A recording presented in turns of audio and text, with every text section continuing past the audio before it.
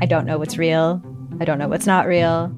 Limited Capacity is a collection of 6 darkly amusing stories about the mysterious ways we interact with the internet and with each other. There's something going on with him. It's like an act. I don't trust him. What? You're staring at me like I should say something, but I don't really know what to do here. That's the whole name of the game. Don't talk about how the town isn't real. You understand? Limited Capacity. Available now on CBC Listen or wherever you get your podcasts. This is a CBC podcast. I'm Jonathan Goldstein, and you're listening to Wiretap on CBC Radio 1.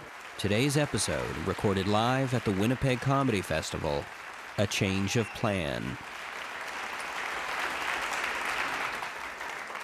The man I'm about to call to the stage has been friends with me since we were kids. He agreed to accompany me to Winnipeg as a part of his ongoing project to eat restaurant souvlaki in every major Canadian city. This man's always loved restaurants. In fact, he was the first person with whom I ever dined out alone, without family. We were 12 years old and we ate at Atomic's Pizzeria, a neighborhood restaurant owned by a crotchety old Greek man named Costa, who served ridiculously large portions of food, but was bizarrely hoardy with his condiments. We'd receive a plate of fries the size of a toilet bowl, but right alongside of it, Costa would place one single solitary packet of ketchup. When we asked for more, Costa looked at us as if we just asked for more blood from his mother's still beating heart. Whereas I learned to ration, eating 400 to 500 French fries with a bottle-cap-sized dollop, my eating companion learned how to talk to Costa, how to win him over, how to make him see that giving us more ketchup was just the right thing to do. Along the way, he learned how to say in Greek, "Thank you, kind sir, bless you for the ketchup," as well as the excellent Kroniopola Tau ketchup sauce. Here's many years to your ketchup. Ladies and gentlemen, here to join me on stage to perform Anything You Can Do, I Can Do Better, Mr. Howard Chakowitz.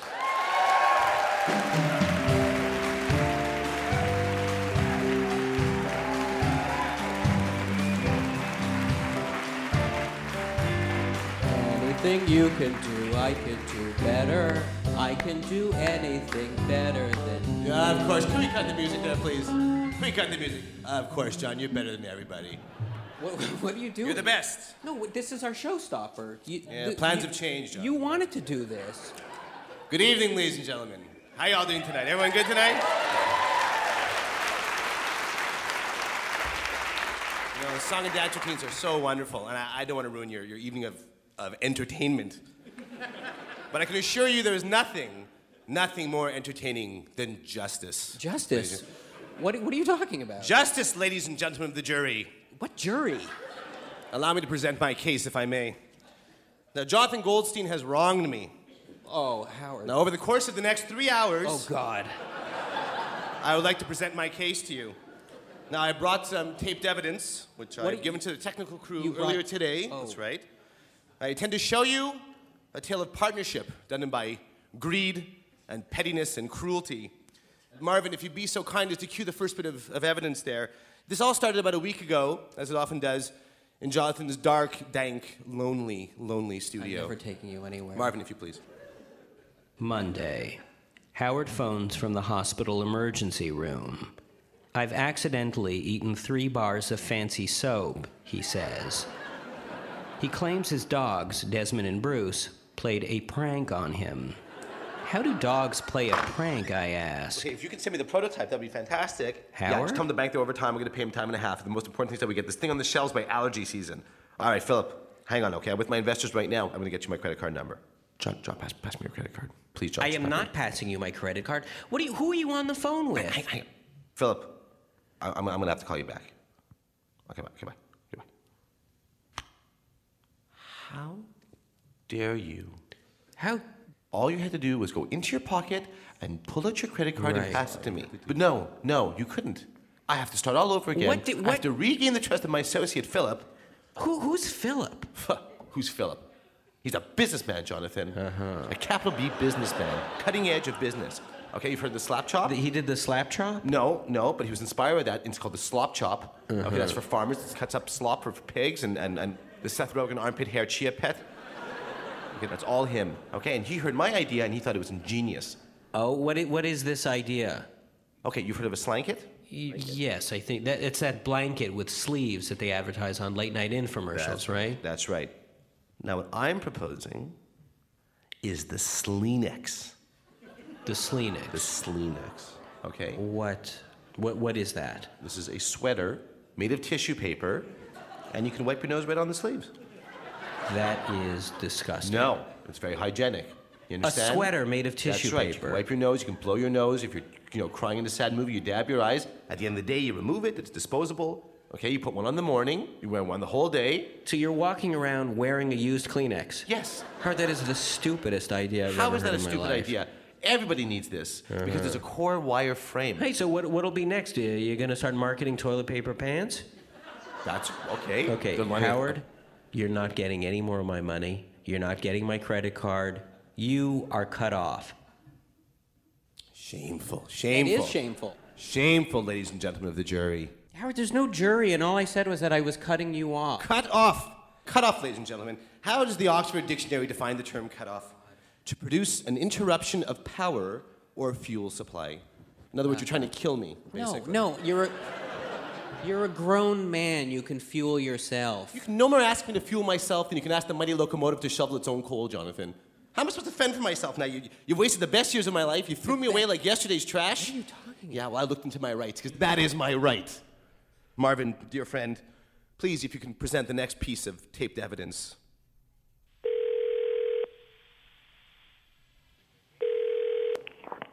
Hello, this is Rick. Hi, is this Rick Weber, the divorce attorney? Yeah, family law specialist. Hi, my name is Howard Chackwitz. I got your phone number from Nick Pappas. Oh, Nick, the delivery guy. Yeah.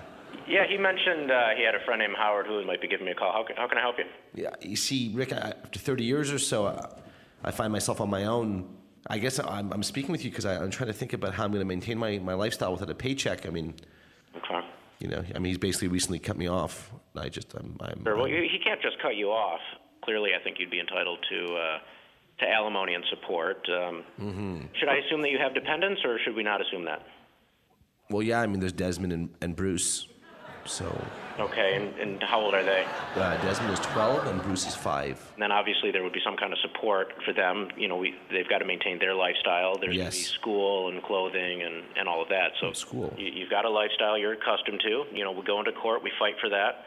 Hopefully you walk out of this thing better off than you were in the relationship. Well, I'd like to bleed him dry from after all he's done to me. And I understand that. Now, it's important to try to keep your emotions out of this as best as possible. Let me do the fighting for you. And, limit as much contact. So you're still living in the home then, or are you in the process of moving out? No, we've never really lived together in the same home, so. It's, all marriages are different. It's certainly unconventional. No, we're not married, no.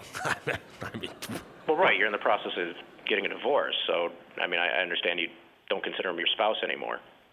No, you misunderstand. He's a friend of mine who's just... I'm confused. You've never been married to him? No.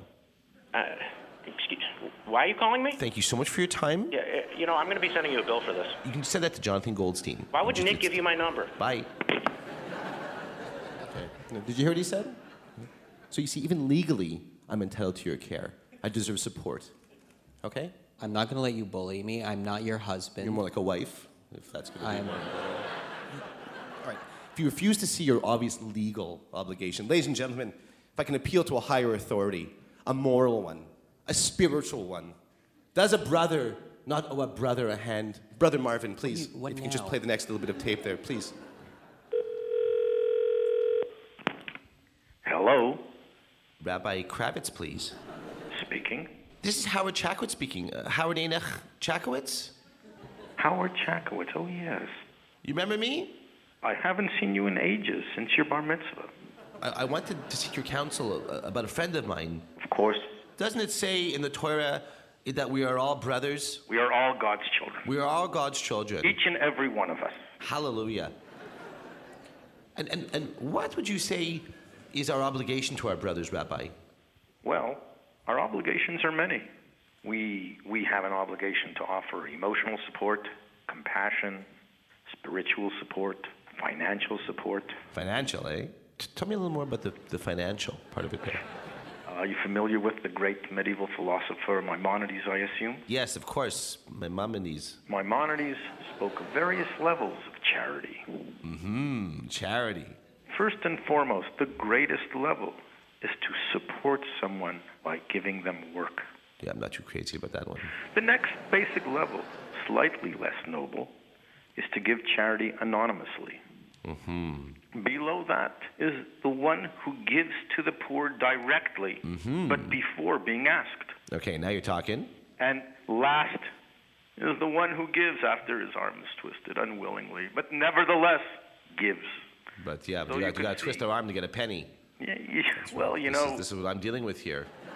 Giving elevates the person that does the giving. To give is to really get. So the person that takes, in a sense, is helping elevate the person that gives. I never thought of it that way. By allowing someone to give to me, I'm doing him the real favor. I guess you could say that. So say it then. Say Howard's right and John's wrong. Who's John? It doesn't matter. Just indulge me, Rabbi. Just say Howard's right and John's wrong. Howard's right and John's wrong? And now give me like and God in heaven has decreed it so. Howard, I'm not going to say that. Okay, Rabbi. So when are we going to see you in synagogue? This Saturday we're going to have a beautiful kiddush. Thank you so much, Rabbi, for everything. everything. I would love to meet you and with I'll see you soon. Lovely. Okay, did you hear what the Rabbi said? Tightwads don't go to heaven, John. Tightwads don't go to heaven. Only giving people go to heaven. Oh. So you should be thanking me. No, you should be paying me to take your charity. Even the Rabbi said so. Right, he did, yeah. Did you hear what the Rabbi also said? I believe so. Did you hear what he said was the highest form of charity? Was actually giving someone a job. I knew you were going to say that. So give me a job, Big Shot. Give me a job. I would never employ you, Howard. Why? Because like I always say, friendship and work, they don't mix. That's right, they don't. All right. They don't mix. Then tell me, why do you employ the man in this next bit of taped evidence? Please, Marvin. Oh, God. Hello, Goldstein Worldwide, where gold turns to gold. Gregor? Yeah, who's this? Hey, it's Howard speaking. Howard? Hi. How did you get my phone number? I found your business card in John's wallet. Hey, am I catching you at a bad time? Yeah, I am actually a little busy. I'm just in the middle of photoshopping Johnny's face onto the body of a weasel. It's for a social media campaign I'm going to do. Weasel me. Gregor, just a quick question. Are you or are you not on the Jonathan Goldstein payroll? Yeah, of course I'm on the Goldstein payroll. Why else do you think I'd put up with Johnny if I weren't getting paid? Yeah, I mean, imagine how I feel. I mean, I'm hanging out with the guy for free. Yeah, I would never do that. So, I mean, how'd you manage that? How do you get money from the guy? I have a contract with him. Contract? If I didn't have a contract, I'd never see penny number one from Johnny. But he knows if he did not honor that contract, I would sue him. I would sue him without mercy. I would sue him until he had no legs left on his feet. I would take that contract like a rope around his neck and... Oh, wait, could you hold on 1 second? I'm getting another call. Yeah, sure. Yeah? Gregor? Johnny. Hey. How's my number one bubbler? Not great. You know the foot fungus I was telling you about? I'm getting this terrible burning sensation in the crotch of my big toe and my ring toe. Ring toe. Toe crotch. Johnny, you never fail to both nauseate and entertain. But right now, Daddy's cooking up some big deals on the other line, so I better let you go. What's so busy? I will speak to you soon. Take care, Johnny. Number one client. Okay, cool. I will sue him until he is begging for mercy in a voice that is hoarse from begging. And once he gets hoarse, I will give him a drink of water so he can beg some more, and then I will sue him again.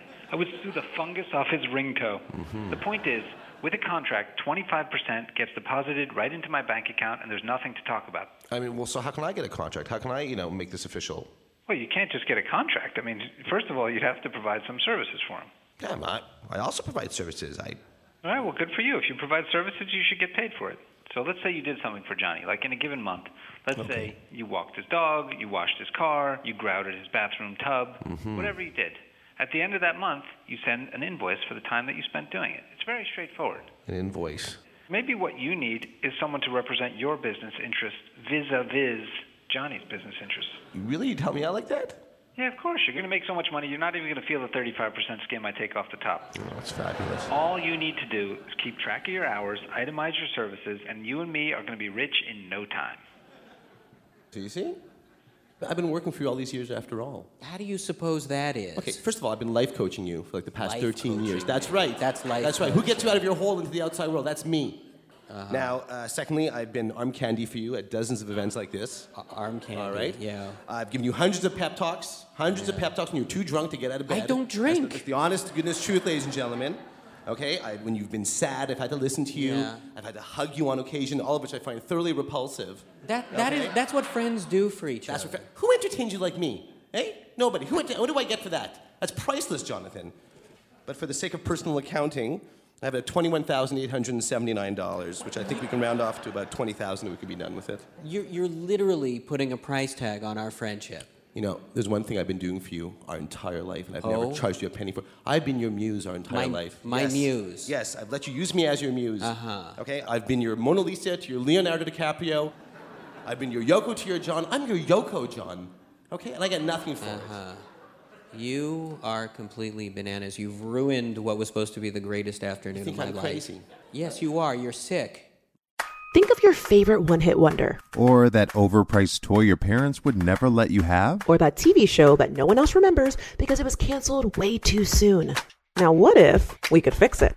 I'm Francesca Ramsey. And I'm DeLon Grant. And after 20 years of friendship, we are now hosting a new nostalgia podcast called Let Me Fix It. Each episode, we'll dig into our favorite celebrities, shows, and brands of yesteryear, and then imagine what it would take to repackage them for relevance today. Think of our show as an intervention, but with way less stakes. So subscribe to Let Me Fix It wherever you get your favorite podcasts.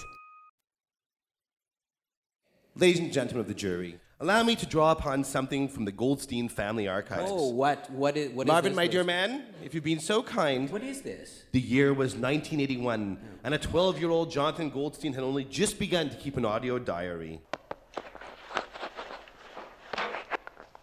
Monday. Howard ate my strawberry-scented eraser in art class today. Unlike life, art allows us the possibility of undoing our mistakes. Unless, of course, we have a friend like Howard. After convincing him to see the school nurse, Howard returned to class. Hey, John! Howard? What you doing? How'd you get into the house? Your mom let me in. She's wearing a really nice-looking pantsuit. Howard, hey, what's this? Would you please put that down? It's the ham radio I'm building. Howard. Hey, can I have this Dukes of Hazzard figurine? No. Can I have this Rubik's Cube? No. What about this? That's a pillow. I sleep on that. Rubik's Cube fight? Ow, please, stop it. Busting a move in Johnny's room. Getting loud like a sonic boom. Want some food and I want it soon. Smash it all like... I mean, so you can see from the very beginning, John, I've been an inspiration. From the very, very beginning. Without me, you'd have no stories, you'd have nothing. I deserve royalties, John. I'm the gift that keeps on giving. Yeah, I deserve royalties. That's right. Howard, you were throwing things at me and really disturbingly, like trying to make time with my mother. John, you weren't cool like I was. It's just it's the truth. I mean, you were a nerd. Ladies and gentlemen, he was a nerd. He'd sit alone at the loser table all by himself. That's not true. He'd watch all my adorable shenanigans from afar. And you know, John, if it wasn't for me watching out for you when we were kids, I mean, you wouldn't even be where you are today. I was functioning perfectly well. I didn't need your help. Oh, the great Jonathan Goldstein. You never needed any help. I knew you never remember. But I'm going to help you remember. With the help of a voice from the past. What are you talking about? I'm going to show that you owe me everything, even your very life. Jonathan Goldstein, this is your life. Your miserable, sad, stinking life. Ladies and gentlemen, if it so pleases the court, I'd like to present you with this next clip. Marvin, if you please. Hello? Is this Mrs. Crockett? Yes. Mrs. Crockett, this is Howie Chakowitz speaking. Who? I was in your grade 6 class at Souvenir Elementary. Who is this? Howie Chakowitz. Remember I used to bring you tulips? Remember I once locked myself in the snack pantry? Remember you used to cut the bubble gum out of my hair? Oh. Remember you caught me eating glue? Oh. Remember? Howie Chakowitz. That's it. You had to perform the Heimlich maneuver on me a couple of times, remember? So many years, of course. You had a popsicle stuck in your throat. You remember? Yes. Howie Chakowitz, the fat kid. Yeah.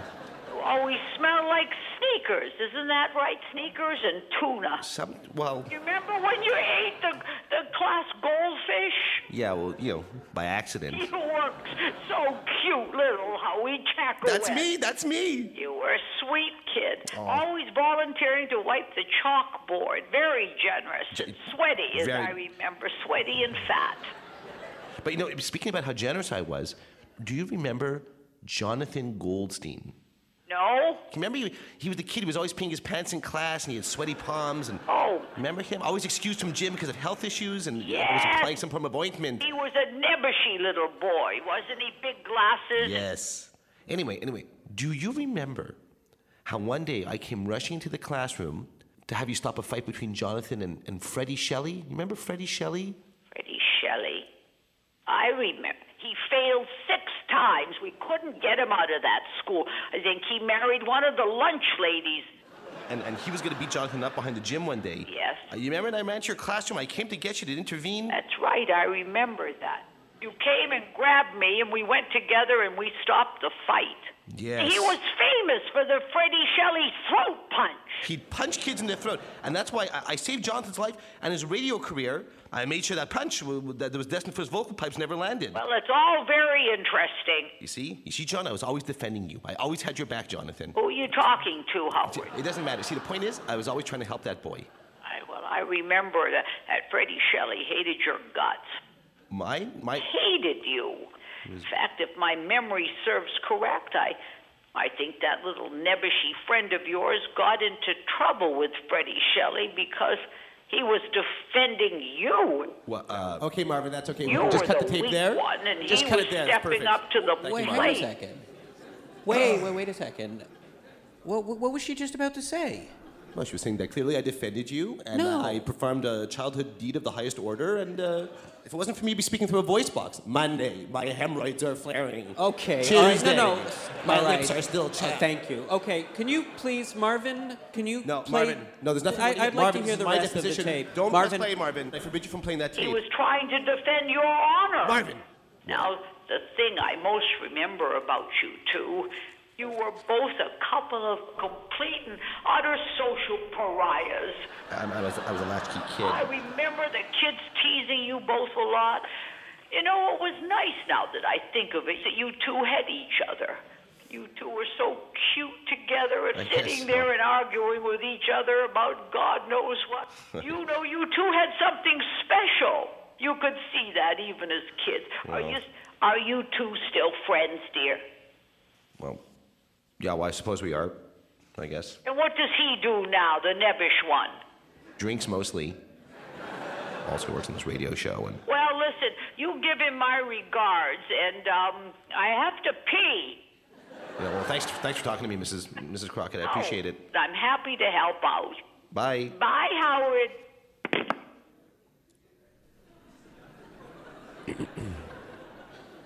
Mrs. Crockett says hi, by the way. She sends her warm regards. Right, thank you. Did you hear what else she said? I mean, we were a team, you know. I mean, we have long history together, Howard. I mean, we shouldn't be fighting like this. Not here on stage. Just want you to know I have value. That's all. I do know that. The language of it. Cut off. You're cut off. So emasculating. I just want you to know that I'm worth something. That's all. I know that, and you can't put a price tag on friendship like that. Is what I'm saying. Well, I had $21,879. Okay, Howard. I'm just kidding, kind of. I value our friendship too, Jonathan, kind of. Okay, all right. I'll tell you what. I'm not going to give you the money, okay? But I will put you to work. Shoveling snow and washing windows and. All right. We'll figure something out. Yeah. I guess it's over, but it's too bad we had to stop here because I had some really, really juicy tape of Stuart McLean trash talking the pants off you. Oh, really? Man, a nice folksy man. The people like Stuart McLean these have just riled them up. Okay, all right, Howard. Horrible things. We've all had quite enough, I think. I'm just gonna have to, I guess, find new investors for the Sleenex. That's all. And there might be some people here in the audience tonight who might be interested in a very. All right, that's enough. Don't. Okay, Howard. Honestly, if I even saw you, put an honest day's work into one of your cockamamie crazy schemes, I might be inclined to, support that effort. Yes, I am. Oh, yeah? I mean, yeah, I would. All right.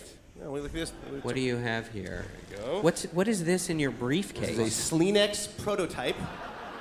This is a patent number 46375. This is a his and hers It's like toilet paper sewn to a hospital. Why don't we put this on here for the food? Hey, folks, should we put this on? Let's see what Jonathan looks like. Put that on there. All right. You get the hers. It's really one size fits all. I hope it's not used. I think you look very elegant, mademoiselle. Will that be cash or charge X, Jonathan? Howard Chackowitz, ladies and gentlemen.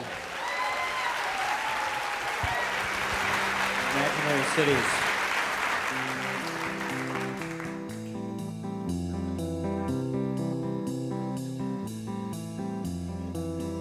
You were asking me in a dreamlike state. You were asking why we have to separate. You keep asking how the love turned into hate. Keep on asking me, keep on asking, where'd all the living go? Something don't feel right.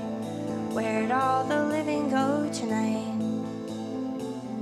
Barely moving, bodies in a toxic state. Something truly makes me wanna hesitate. If I answer, will it be a huge mistake? Keep on asking me, keep on asking, where'd all the living go? Something don't feel right. Where'd all the living go tonight? I'm scared to speak my mind. I'm running out of time. On Wiretap today, you heard Howard Chackowitz, Richard Weber, Nissen Chackowitz, Gregor Ehrlich, Ian Crane, Cyrus Jordan, and Andrea Martin, whose tour dates can be checked out at IamAndreaMartin.com. Today's Wiretap was recorded at the Tom Hendry Warehouse Theatre in Winnipeg with a live performance by Imaginary Cities, whose debut album, Temporary Resident, is now available on iTunes or at hiddenpony.ca. Special thanks to recording engineer Joe Dudich, assistant engineer Greg Boboski, and to Frank Apolko. Wiretap is produced by Mira Berdwin-Tonic, Crystal Duhame, and me, Jonathan Goldstein.